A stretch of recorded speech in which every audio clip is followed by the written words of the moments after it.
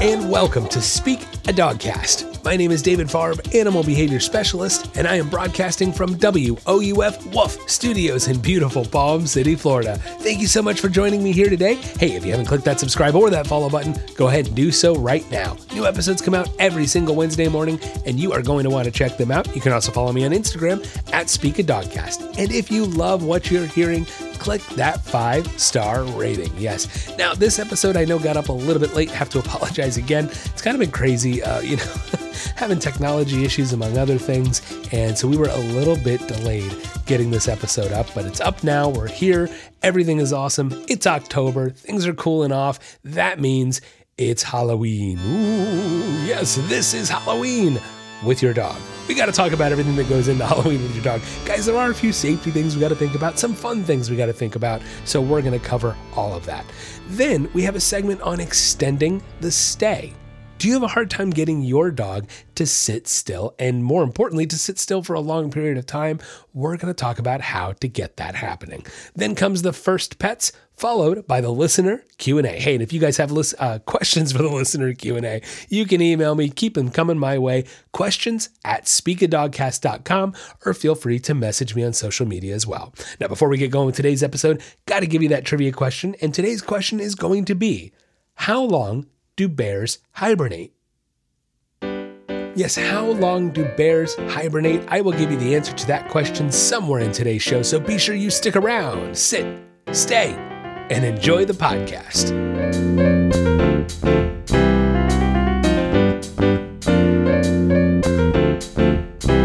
Next on Speak a Dogcast, this is Halloween with your dog. A lot to think about on Halloween when it comes to pets. You know, what first comes to mind for everybody is going to be the candy, the food, all the stuff that is delicious to us may not be so delicious to your dog. Well, your dog might find it delicious, but hey, there's a lot of things that are not so good for your dogs when it comes to any of the holidays, and especially Halloween. So, that's some of it. And then, of course, there's people dressing their dogs up in costumes. And then there's the trick-or-treaters and actually night of trick-or-treating and having your dogs out and answering the door. And there are a few things to consider. And, I wanted to do this segment before we actually get to Halloween so you guys can practice some of this. Put this into play before Halloween comes. It's going to be a little bit easier than trying to handle it in the moment. Of course, training is always about being, proactive, not reactive, right? We talked about that recently. Try to be proactive in your training, and you want to head off bad behaviors before they become a bad behavior, right? So let's talk about Halloween. It's one of my favorite holidays. I love it. When we were in Orlando, we used to throw a giant Halloween party. It was awesome. We had a great little front yard with a sidewalk that kind of curved up to the front of the house. You had a lot of space to put cool decorations. And I went all out with the lighting, the everything. It was awesome. So I always have a lot of fun with Halloween. How could you not? Hey, some people are into the pumpkin spice thing. I like pumpkin flavor. I don't know about the pumpkin spice necessarily, but I do enjoy. We used to get a keg of pumpkin beer for the party always. That was a lot of fun. It was always delicious. And they have, pumpkin whiskey and pumpkin. Oh man, we went crazy. But we always had to think about our dogs. We did. And look, at this party, we had a dining room full of delicious treats. We did sweet and savory stuff, and a lot of it was not so good for the dogs, guys. So my own dogs, thank goodness, I trained them. They knew a leave it command really well. And they'd occasionally kind of see them go up with maybe a little sniff here, but you tell them to leave it, they'd leave it. They never actually tried to grab anything off the table. My dogs back then were so good. Nemo, I don't know that we could trust 100% yet right now. Again, that was one of his biggest problems when we adopted him, was the counter surfing and grabbing stuff and no boundaries. But anyway, it's something you got to think about, right? Look, I have to give the warning first and foremost. I really do, because obviously this is a candy-centric holiday. Guys, artificial sweeteners. There's the one big one we have to talk about, xylitol. Now, this is probably more for my American friends because I'll be honest, in a lot of other countries, they ban stuff like this for good reason. Look, xylitol is an artificial sweetener. It's bad stuff. Guys, it's being used in place of sugar, in place of a lot of other sweeteners, and it can be very toxic to your dogs. Like I can't. So you're going to see posts from your vet on social media, all kinds of people talking about this month because it's very important. Now, a side note of xylitol, it's not just finding its way into candy and chocolates and things that are only Halloween centric. Peanut butter is one of the big ones. And that's why I've mentioned it a lot of times on the show because it's very important to note this, guys. Seriously, right now, go check your peanut butter in the pantry. Go check the ingredient list and see if that word is on there. If you see xylitol, I would highly recommend getting rid of the peanut butter if you have a dog. That's just my personal thing. So there's no accidents, we're not accidentally giving the dog the peanut butter that we shouldn't be giving them. Like in my household, we do natural peanut butter. All the main brands, Jif, Peter Pan, Skippy, they all make a natural peanut butter. It's what they call it. It's their marketing for it. But this natural peanut butter it uses real sugar. It uses sweeteners that are not xylitol. So a very, very important note that's not just for Halloween. Make sure you check candy, peanut butters, all these things that could potentially have xylitol in them because, again, guys, it can be very bad for your dog. Okay, and there's really no telling exactly how a dog might handle it either, size, breed, that kind of. So, guys, my biggest thing is just be very careful. Keep candy and sweets out of reach. Okay, that's first and foremost. But that leave it command is really going to be your best friend. Because if you've already started hammering in that leave it and working on it with your dog, you should already have been well before Halloween. You should be working that leave it command with food always with your dog. So if you've always been working this leave it command with food, your dogs will tend to be less they won't try to go after food as much. Look, that's why my dogs were so fantastic about we could have a party and have a table of food. We literally would leave them inside and everybody go out and they wouldn't try to touch it, and it's all because we really, really practiced that leave it command over and over with food all the time. We have pictures years ago, especially we used to have pictures where we would, we sometimes would eat on the couch in front of the TV, sure. And I remember one specific one, my wife, it was two. My wife had a burger one time and another time had a steak. And she had it sitting on her lap with the dog asleep next to her, head turned away, doesn't even care there's a steak within 8 inches of its face. Like not even a thing. It was awesome. They were, man, that's my old pack. Violet's still around and Coco too is technically she came in halfway through that pack iteration, if you will. And Coco and Violet kind of came in within about a year of each other, which is crazy to think about. Anyway, so yeah, guys, that leave it command is going to be very important. What happens when you drop a candy bar? What happens when you have a 4-year-old who's walking around with a Kit Kat in their hand and a 4-year-old at dog head height? You can teach your dog to leave it and your kid can walk around enjoying their candy and dog won't think twice about it, but only if you've practiced that leave it command. Okay, we're not going to dive into how to teach the leave it. There's other segments you can go check it out because that's not what we're talking about Halloween today. I wanted you to utilize that leave it command, but hey, go listen to some other segments if you want to learn how to create that leave it command. All right. But to me, guys, first and foremost, that's the most important thing we have to talk about with Halloween. And like I said, for most holidays, it's the food. It is the food. It's not good for our dogs. Some of this stuff is downright toxic. Do I even need to talk about the chocolate?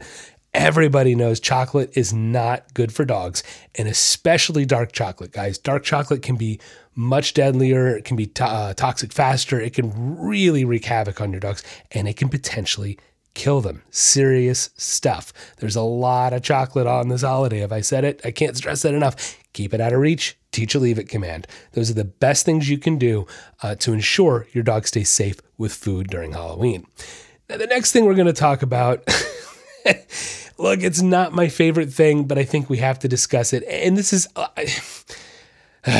dressing dogs up, dogs in costumes. We have to touch on it because I don't know if I've actually even talked about this, but I mean, I know I've kind of talked about dressing dogs up before, but I don't think I've talked about Halloween specific stuff.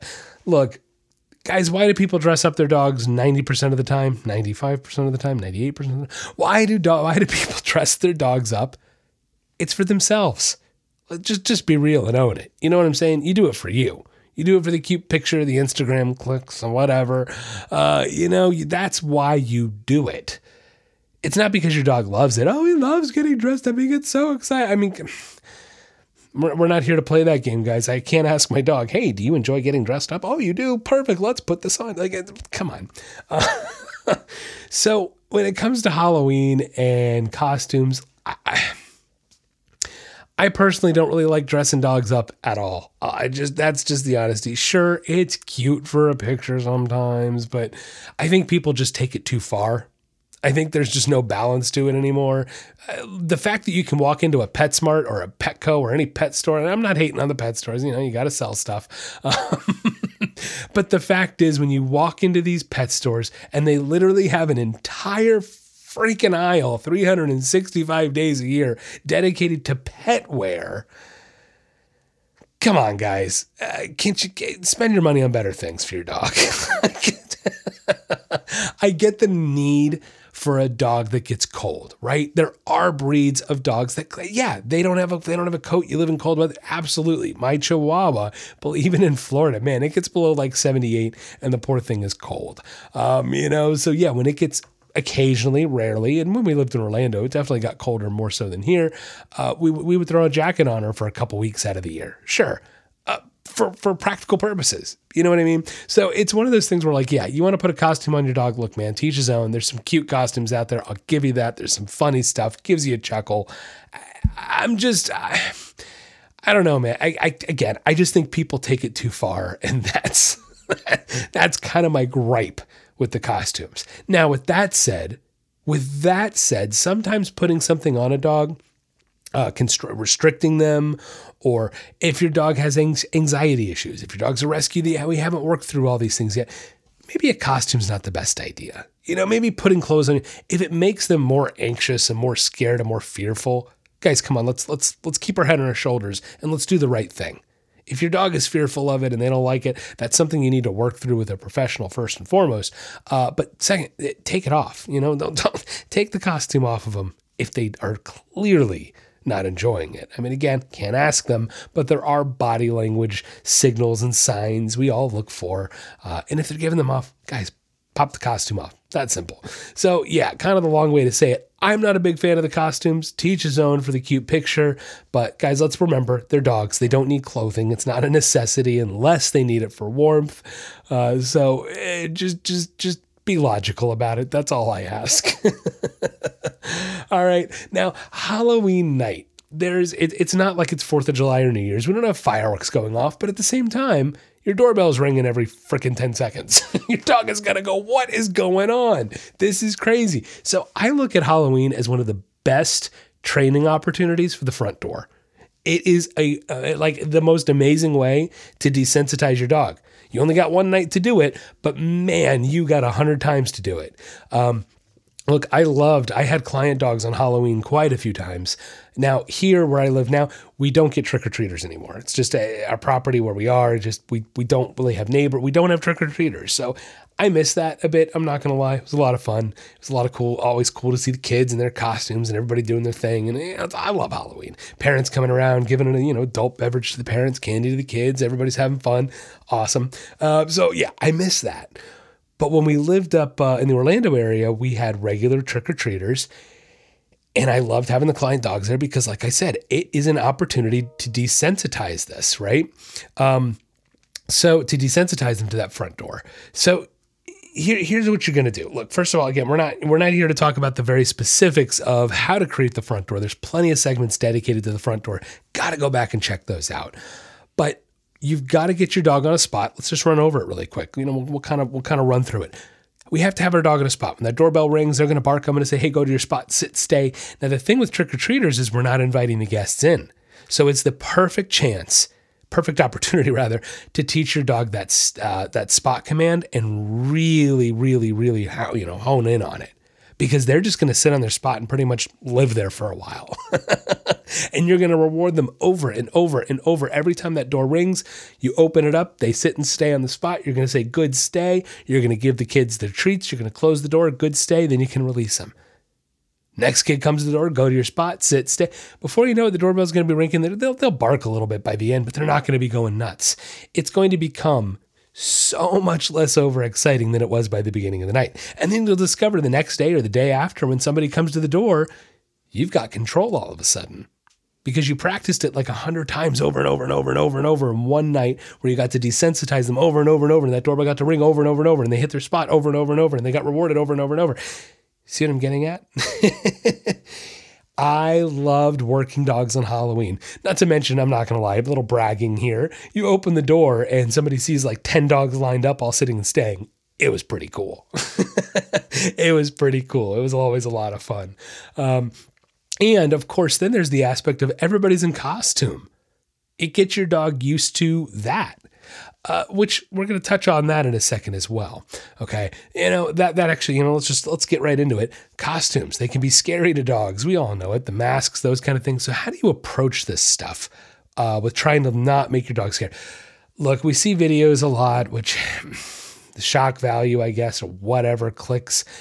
People will try to they're not purposefully trying to scare their dog. And at the same time, yet they are, whatever, where they will come around the corner with the mask, a Halloween mask on, and they're not like jumping out at their dog or anything, but they come around the corner and the dog doesn't recognize them and maybe gets anxious. Now, I think you're kind of playing with fire a little bit there,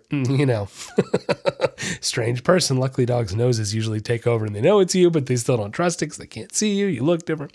But anyway, guys, that's one of the worst things you can do. You're just setting yourself up for failure to do something stupid like that. I'm sorry. Look, if your dog is the sweetest, most gentle dog in the world, do you really want to make them anxious? You know what I mean? Like, oh, they're not going to bite me, David. Well, maybe not, but do you really want to make your dog scared? Like, I don't know. So the best way you can do it is by taking the mask out, just holding it in your hand, not making a big deal, and just walk around the house with it in your hand. Let your dog smell it, maybe give them a treat for smelling it, not, whatever. And then take it and like hold it on your hand so it maybe looks a little more like a face. You know what I mean? So you're kind of holding it up and give them treats, get them used to it. Okay. Then maybe kind of put it near your face, next to your face, giving them treats so it's not making a big deal. If they get nervous at any point, go back to the last place you had success. Put the mask back down by your side, let them come over and sniff it, give them treats. Okay. All we're trying to do is kind of, it's the same thing as the front door. It's all the same stuff. We're trying to desensitize them to this. So when the mask comes out, it's not a big deal. When they see it on somebody's face walking around, it's not a big deal, but we have to build them up to that slowly. I can't just pop the mask on my face, come around the corner and go, hey, why aren't they used to this? Come on. So you have to work them up to it slowly. Bring the mask out. Just let them see it crumpled. So it's not like looking like a face at them. Start really slow, then build it up. Then once I'm next to my face with the mask, then maybe I'll put the mask on and say, hey, good boy, give them a treat. This way they learn it's not a big deal. Okay. Because think about it, Halloween night can be a little scary for a dog. It's dark out. They may not be able to see the best. There's a lot of people. There's not normally that many people out in your neighborhood at that time of night. It may make your dog uneasy. Maybe not, but you have to think of it as if you can desensitize them to as many of these factors as possible, then come Halloween night, it's not such a big deal anymore. Okay. That's what it's all about. Setting your dog up to kind of fail in order to create success, and then another success. And then we reinforce and strengthen that success. And before you know it, that becomes the normal behavior.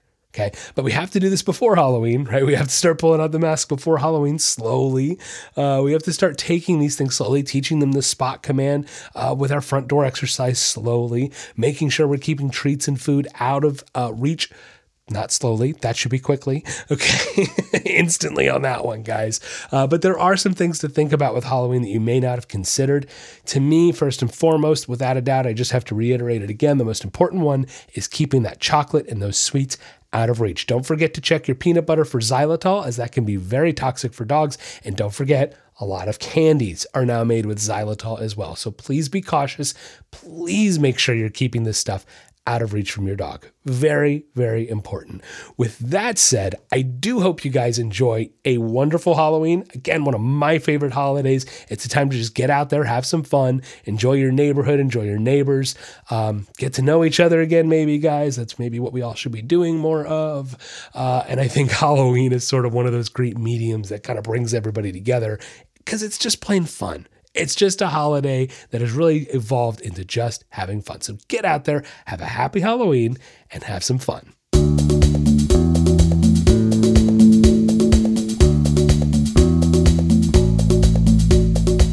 Are you tired of your dog barking all the time? Or maybe you want them to stop jumping on people when they come over? Or does your dog take you for a walk instead of the other way around? We can help. At The Nature of Training, we are committed to improving the relationships and lives people have with their pets. No matter what behavioral issue you are experiencing, from an unruly puppy to more severe issues, we can help. Offering a wide variety of services such as in-home training, doggy and puppy boot camps, doggy day camps, boarding, and now offering virtual training as well. For more information, check out our website, www.thenatureoftraining.com, or you can find us on Facebook or Instagram at DavidPaws. Located in beautiful Palm City, Florida, serving all of the Treasure Coast and North Palm Beach County. The Nature of Training, helping you achieve success with your pet.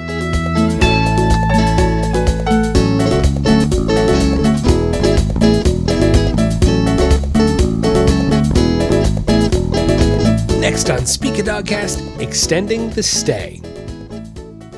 So getting your dog to stay is one thing, but getting your dog to stay for a long time, or maybe if you disappear out of sight, well, that's a little tougher. So we're going to talk about that today. Now, everybody usually works a stay with their puppy, and they do okay with it. But I think the biggest flaw I see in people training their stays is that they don't do it long enough, and there's another big one, they don't teach a release command. And what I mean by this is, normally people will teach a sit, and then they'll go stay, and then they'll go, good boy or good girl, and the dog pops up in excitement, and that's it. And so the problem becomes is they don't really have a way to tell their dog to keep staying, right? So they actually inadvertently teach their dog that the stay means stay for like a period of 5 seconds and then we're done.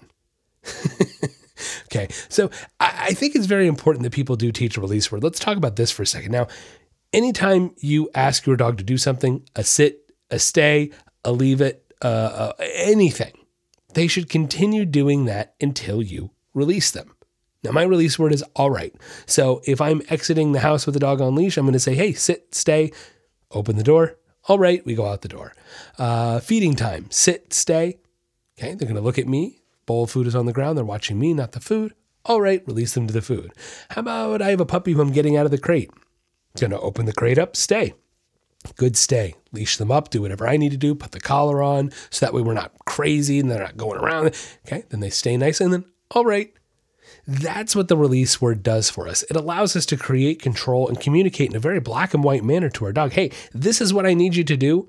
And when I'm done needing you to do it, all right, done. Very black and white. And what ends up happening is people teach good boy and good girl as a release word, and they don't even realize it. Yeah. But what I need a way to tell a dog, keep doing that. Keep doing that. In order to extend, how in the world am I going to extend a stay with a dog if I don't have a way to convey to them, keep doing that. Keep doing that. And again, most people kind of train good boy, good girl as like, keep doing that. You've done that right. But it also ends in excitement and overexcitement, and we're done doing it. And all of a sudden it turns into who cares what we're doing. And that's what madness. That's what I see over and over and over. But instead, what I train is I want good boy to mean keep doing that. Okay, so I'm going to say, hey, sit, good boy. They sat down. I want them to keep sitting, good boy. Okay, and then I'm going to give them a treat, and then I'm going to say, stay. And I'm going to back away one step. And then I'm going to say, good stay, because I want them to keep staying, right? I don't want them to pop up. I want them, good stay. And then I walk in and give them a treat. I take one more step back and remind them, stay. They keep staying. Good stay. Good boy. Walk in, give them a treat. Good boy. Back up 2 steps. Stay. They keep staying. Good. Good boy. They keep staying. Good boy. Walk in, give them a treat. Back up 3 steps. Stay. Good. Good stay. Good boy. See how it goes? So it's allowing me to effectively communicate with my animal, with my dog, what I like, what I don't like, what I want them to keep doing, okay, and when I don't. And then once I'm done, all right, they get up, we're released. That's when we go, good boy, and make a little excitement. It allows me to run through a routine with them. It allows me to get more than just a fleeting moment of a sit and a stay for 5 seconds. It allows me to communicate, I need you to keep doing that and extend what you're doing. And then once I release you, we're done. You see how that can make more sense? We have to remember, Dogs are very black and white animals. Their thinking is very black and white. It's this or it's that. It is or it isn't. To be or not to be. That's the question. Okay, so we have to remember, with that simplistic black and white thinking, I have to give information that they can perceive in those terms, right? Does that make sense? See what I'm saying? So again, in order to get an extended stay, I have to check a couple things off the list here. Ready? The first thing is they have to know what a stay means. It's the first thing. I need them to understand what a stay is. Once they understand what a stay is, I need to be able to strengthen that stay and reinforce and extend the stay. If I don't have a word that conveys keep doing that in order to extend the stay, then they're not going to understand. Then it makes it really hard to get my dog to keep staying if they don't understand. I want them to keep doing that. You say, okay, there's another check. And then the third thing I'm going to need is to let them know I'm done needing them to stay. Release word. Okay, so without checking these things off, it's going to be very difficult to get your dog to stay and continue staying and stay when you leave and stay when a stimulus walks by and stay because they don't understand you want them to continue staying. Again, most people actually inadvertently train it as the dog thinks they're not supposed to keep staying. Crazy, I know, but that's right? That's the behavior that is being reinforced. That's what you convey by telling your dog good boy means release, we're done, craziness. Okay. So again, I don't want to keep running in circles here, but I want you to be able to see this. Okay. It's very important. So in order to extend the stay, I have to be able to check those things off the list. Okay. So again, we start by teaching a stay that where I only step 5 feet back. We start extending it to 10, 15 feet away, so on and so forth. Now, what happens in all this time as we're teaching these? What happens when the dog pops up? What happens when they get up, right? That's what I'll get. Well, David, he doesn't stay. What do I do? You put him right back in the exact, this is also why I recommend a spot command. This is also why I recommend teaching a spot command, because it gives them a reference point. And that way, if they do pop up off the spot, off the dog bed, I can put them right back on that reference point on the dog bed, say, hey, no, go back, right? Pick up the leash, put them back on their spot, say, sit, stay. Oh, David, you didn't say that side note that I should have started with and led this whole segment with. Guys, as always, when we are training our dogs, they should be leashed up. They should be leashed up. It's very simple. So that way, if they do pop off their spot, boom, not a problem. Pick up the leash, guide them back, say, go to your spot, sit, stay, and we go right back to where we were. Now, there's nothing wrong with pairing a word no. You can say no when they pop off their spot. If you've asked for that stay and they get up, you say, hey, no, go back. I snap my fingers a lot to redirect them. Okay, to hone in that focus. Hey, nope, watch me, good. Go back, go to your spot. Get them on their spot. Good boy. Sit. Good boy. Stay. Try it again. When you're training a dog, when you're training any animal for that matter, but when you're training a dog and you're progressing in your training and you get to a point where all of a sudden the dog goes backwards, right? They popped off their spot because you got to 10 feet away. They could handle 8, but not 10 feet. Go back to 8 feet. Put them back on their spot and go back to 8 feet as opposed to trying to get back to that 10 feet. You see them go back to the last place you had success before you try to move forward in it again. Really important with teaching an extended stay, because most people try to just walk away from the dog and turn their back completely again and go 10 feet away and the dog's popping up again before you know it. And before you realize that you're creating that pattern of the dog thinks, oh, every time they walk 10 feet away, I'm supposed to pop up and follow them. Inadvertently strengthening that behavior. Okay. So very important, very, very, very important that we teach our dogs these specifics, right? A sit, a spot, a stay. Okay. A release word. And of course, a word to say, hey, keep doing that. We call that a bridge. I mean, that's what good boy and good girl means. We're not going to dive off the bridge today and talk about the bridge too much, but essentially just kind of visualize it like this, right? It's like the visualization, the metaphor, if you will, for it is that we're going to cross a bridge. Okay. All right. Here's what we're doing today, guys. We're crossing a bridge. On the other side of the bridge is the end desired behavior that the dog that we're looking for. So it's an extended stay, right?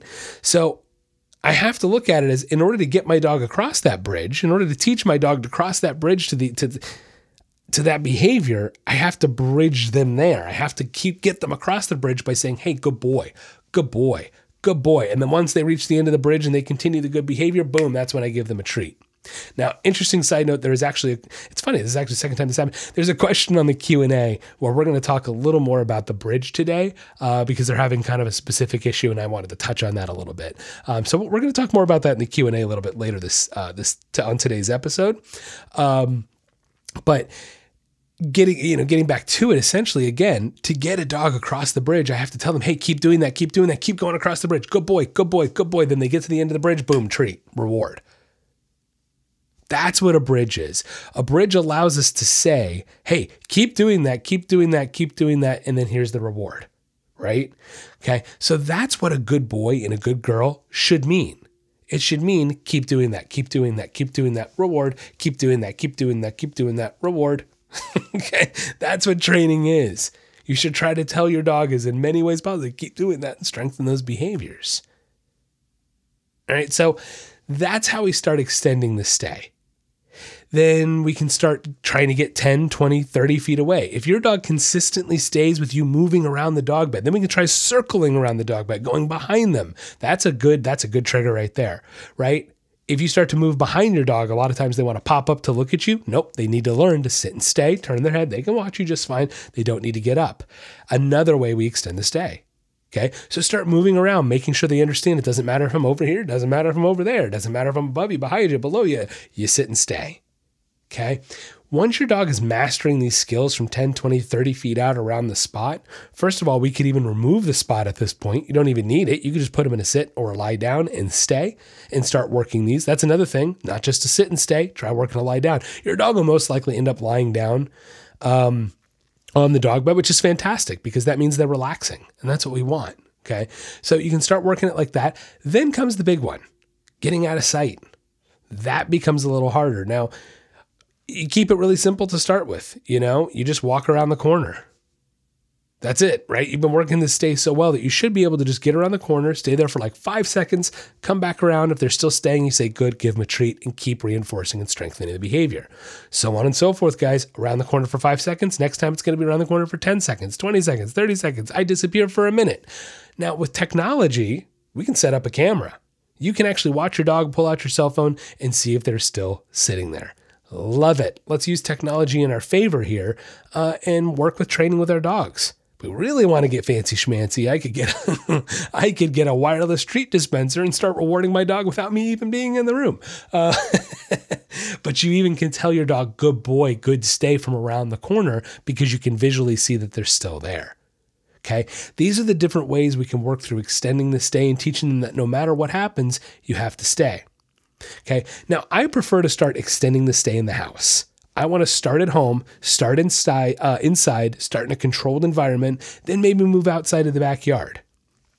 Then maybe move to the front yard. And if we're going to do that, we're going to put an extendable leash on them to make sure they're staying safe. Okay, then we can start working out in public a bit, dropping the leash and not going far, teaching them to stay. Or how about just going out into public, teaching them a sit, stay, and letting distractions go by, right? Same concept, guys. If they get up, nope, we put them back in a sit, redirect them, maybe a little collar direction, sit, stay, reward again. Now, if you get into public and your dog starts maybe getting a little overexcited at some of these distractions, well, guess what? We can always go back to using our redirections of turning and getting out of it. Look, when in doubt, guys, just turn and walk away. Turn and walk away, try to hit the reset button to regain some focus, and then turn around and try to go back toward the distraction. Try it again. Okay, if they start getting a little too hyped, boom, get yourself out of there, turn and walk away. Okay, this is how we can start extending our stays and kind of a leave it here too, right? We're working to leave it. Look, one of my favorite things to do is to go to the pet store and work a stay. First of all, how many distractions at the pet store are there? It just smells from treats and toys alone. Now, try this definitely the more dead times of day. First thing in the morning is a good time to work this. Not a lot of people there, so it's good to do it then. But I used to love to try to work a stay. Put them in the middle of the aisle, lie down, stay. Now, again, guys, you should only be practicing out in public like this if your dog is absolutely phenomenal at home with the stay. Is absolutely phenomenal with you leaving the room, and you can leave the room for 3 minutes and your dog doesn't move. But if you haven't mastered these skills at home, you really should not be doing this out in public. Throwing that out there.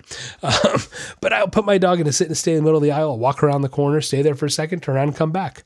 Okay, it was an awesome thing. I used to go out to a pet store up in Orlando way years ago, and I'd set up a table, and advertise kind of thing on the weekends, and they had adoptions and stuff. And I loved it. I'd actually put one of my guys in a sit and stay. I realized I was like, I'm running out of treats. I need to go grab a bag of treats.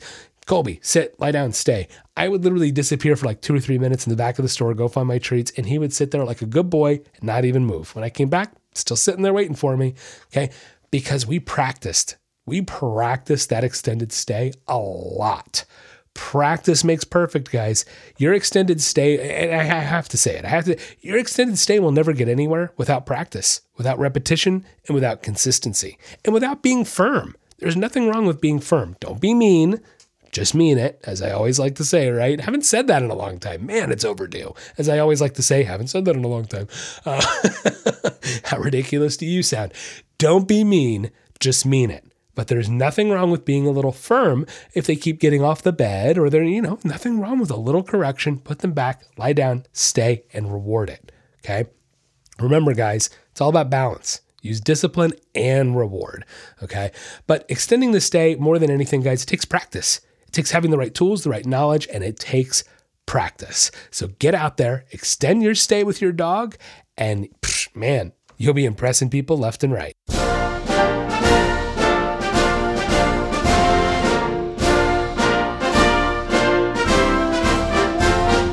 Next on Speak a Dogcast, it's The First Pets. Today on The First Pets, we will be talking about Warren G. Harding. Now, Warren G. Harding was in office from March 1921 until August of 1923. His presidency was cut short when he died of most likely a heart attack. Now, his wife didn't have an autopsy done, and doctors at the time, they weren't as familiar with the symptoms and signs of heart attacks. Now, the Hardings did have a few pets while he was in the White House. The first might have actually already been living on the grounds before they moved in. Pete. Yes, Pete was a pet squirrel of the president's. Now, Pete learned to eat out of people's hands, and he would often be seen running around the halls of the White House. He even attended press conferences and news conferences. Now, it turns out Pete may have actually more likely been a petunia, as she had a litter of kits who lived in a nest on the grounds. Now, after the president's death, it's assumed that the squirrel went back to living outside full time. Now, funny enough, Harding was not the only president to have a pet squirrel named Pete. President Harry Truman also kept a pet named Pete the pet squirrel. Harding also had some more normal pets. He did have 2 dogs, Laddie Boy, an Airedale Terrier, and Old Boy, an English Bulldog.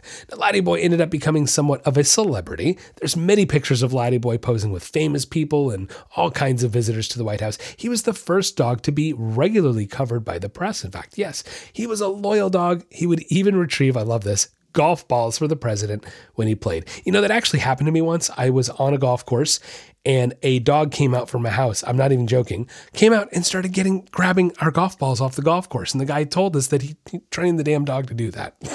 It's okay. Maybe you should put a leash on your dog. Now, supposedly, excuse me. Got a little distracted there. The president and the first lady were big advocates for neglected and abused animals, and Laddie Boy was made into somewhat of a poster child of sorts to bring awareness to the issues. Now, supposedly in the 3 days leading up to Harding's death, the dog howled nonstop, sensing that something was wrong. In memory of the president and honoring his previous employment once as a paperboy, newsboys collected 19,134 pennies that were remelted and sculpted into a statue of Laddie Boy.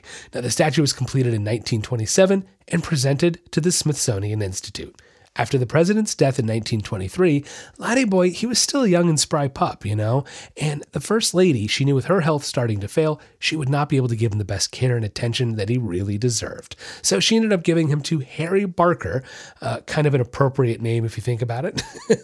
Now, Harry Barker was her favorite Secret Service agent, so Harry took the dog home to his family in Boston, where he lived a normal life with his loving family until the age of 8. The answer to today's trivia question, how long do bears hibernate? It depends. Yes, a lot of factors actually go into determining the amount of time that a bear will hibernate. Now, grizzly bears, they tend to live in more harsh and cold environments with winters that last longer, and they can hibernate up to 7 months per year. While the black bear might be living along the coast or further south, they may only hibernate 2 to 5 months out of the year. Some bears may not even hibernate at all, depending upon food availability.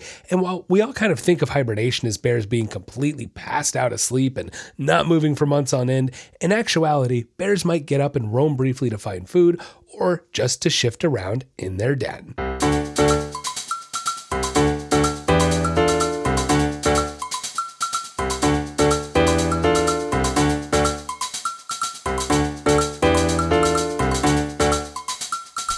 Next on Speak a Dogcast, it's the listener Q&A. First question today comes from Carolyn. Carolyn says, I've been listening to your podcast and we are now walking for 1 hour during the day and 1 hour at night. That's awesome. I have a Bernese Mountain Doodle and right now we use a gentle leader. And sometimes when we're in the neighborhood, he'll know we're coming along a house that has dogs and he starts to get excited. I've been considering using a shock collar, or maybe there is another tool I should be considering. He's definitely treat oriented, so if I have a treat in my hand, he knows and will walk past the dog and he gets one. But if I don't have full control over him, he decides, hell with the treats, well, then it's hard to control him because he is about 84 pounds. So my question is, will a shock collar help? Well, thank you for sending in this question, Carolyn. Look, the first thing we have to talk about is definitely the shock collar. I mean, that's the main question here. And, look, I'll be honest, a shock collar is not my favorite tool to go to. I actually have never used a shock collar in all my years training dogs. And to be honest, I have no plans on using one in the future either. Look, to me, it kind of comes down to the fact that dogs are not naturally shocked in the wild to create a form of punishment. And I know I can hear critics out there going, David, dogs don't live in the wild. Well, first of all, yes, they do. Dogs that live on the street or strays are technically dogs living in the wild. So you want to go there, domestic dogs do live in the wild. So, so no, to me, it's not a natural correction. It's not something they naturally, instinctually understand and know how to cue into. And I have seen, and I want to know from other people's experiences and from client experiences that have used shock collars in the past, shock collars can downright make the behavior worse. Look, if your dog gets overexcited when it sees the neighbor's dog, sometimes that overexcitement can manifest, it's already in an overexcited state. And look at it this way, if it's already in an overexcited state and then you shock the dog, they don't know what that is. It sends them into a more panicky state combined with the already overexcited state. You can actually unknowingly create aggression with shock collars. Okay, so that's one of my biggest things. And the thing is, you won't know. You won't know until you utilize the tool. I've heard other instances where people say, oh, the shock collar instantly fixed everything. Well, that's great. Here's my other gripes with the shock collar. Well, I already told you my first one. Here's another one. What happens when the shock collar fails? What happens when it doesn't work right? What happens when you forget the remote? What happens when the battery's dead on the collar? What happens when the battery's dead on the remote? What happens when the tool doesn't function properly? There's too many variables and too many ways for that tool to fail for me to want to rely on that as a consistent tool. So shock collars are not really my favorite thing. Now look, the gentle leader, I've said my gripes on gentle leaders before. They're not my favorite tool. Some people find them helpful. I don't think they're the tool to be used. That's just me. If you're asking what tool I'm recommending, I would say you always should start, at least, to start with a martingale collar. Now, look, you did say your dog's 84 pounds, so I can almost guarantee if you feel like you physically don't have very good control over him and he's 84 pounds, a martingale collar may not be enough. Okay, I want you to start there because I would prefer you start minimal and go up from there rather than overdo it when you don't need to. Okay, so you start with the martingale collar, then you go up to a choke collar. From the choke collar, it goes to a prong collar. Now look, I don't love the prong collars. It's not my favorite tool to use. At the same time, there are instances where it's required. Okay, look, you need that behavior that your dog is doing to decrease. And the only way to get that behavior to decrease is through some form of punishment. It's just the reality of it. What's the definition of punishment? Anything an animal works to avoid. And so if you put a tool, a collar, a gentle leader, or whatever, if you put a tool on the dog in an attempt to control them, in an attempt to decrease that behavior that they're doing, and it doesn't work, then by definition, it's not a punishment, and it's not going to stop that behavior because they don't work to avoid it. That's why there are some instances where, yes, an 84-pound dog might require a choker collar or a prong collar. Now, really quick in a nutshell, I'm going to try to run through this. We have to talk about bridging the behavior because we kind of talked about it earlier on this episode, and we're going to kind of discuss this right here. Bridging the behavior. You're already doing it. You're on the right track. But what you're probably missing out on is getting your dog's focus before you even get to the house or before the house is even in play at all. So what I'm getting at is, have the treats on you. I love that. You're already going the right direction there, and that's fantastic. But what I want you to do is try to get your dog's focus before you get to that house. Okay, so kissy noise, calling their name, getting them to look at you, and feeding them a reward. When you step 2 feet out of your house for the walk, I want you to start regaining focus right then and there. Hell, before you even walk out the door, okay? Try to gain focus. Now, you can go back and listen to some of my other segments on the walks, on focus. There's a lot of good information in there about how to make this happen, and it dives deeper into it. But basically, you want to create that focus, keep that focus, and that way, once you approach the house, you can just go, look at me. They look up at you. You say, good boy. And you keep walking past the house. Good boy. And then they ignore the house. Good boy. And then once you pass the house with the crazy dogs, you stop and give a treat. You're on the right track, but you have to be able to bridge that behavior through it. Otherwise, you lose control, right? So, okay. First and foremost, create the focus. Once you've created focus, you walk toward the trigger. As you're approaching the trigger, you keep focus and reinforce and bridge that behavior, saying, good boy, good boy, good boy, get across the bridge to the end so you can get your reward treat at the end. See what I'm saying? Bridge it with that praise, with the affection, and then in the end, give the food the big reward in the end. Okay.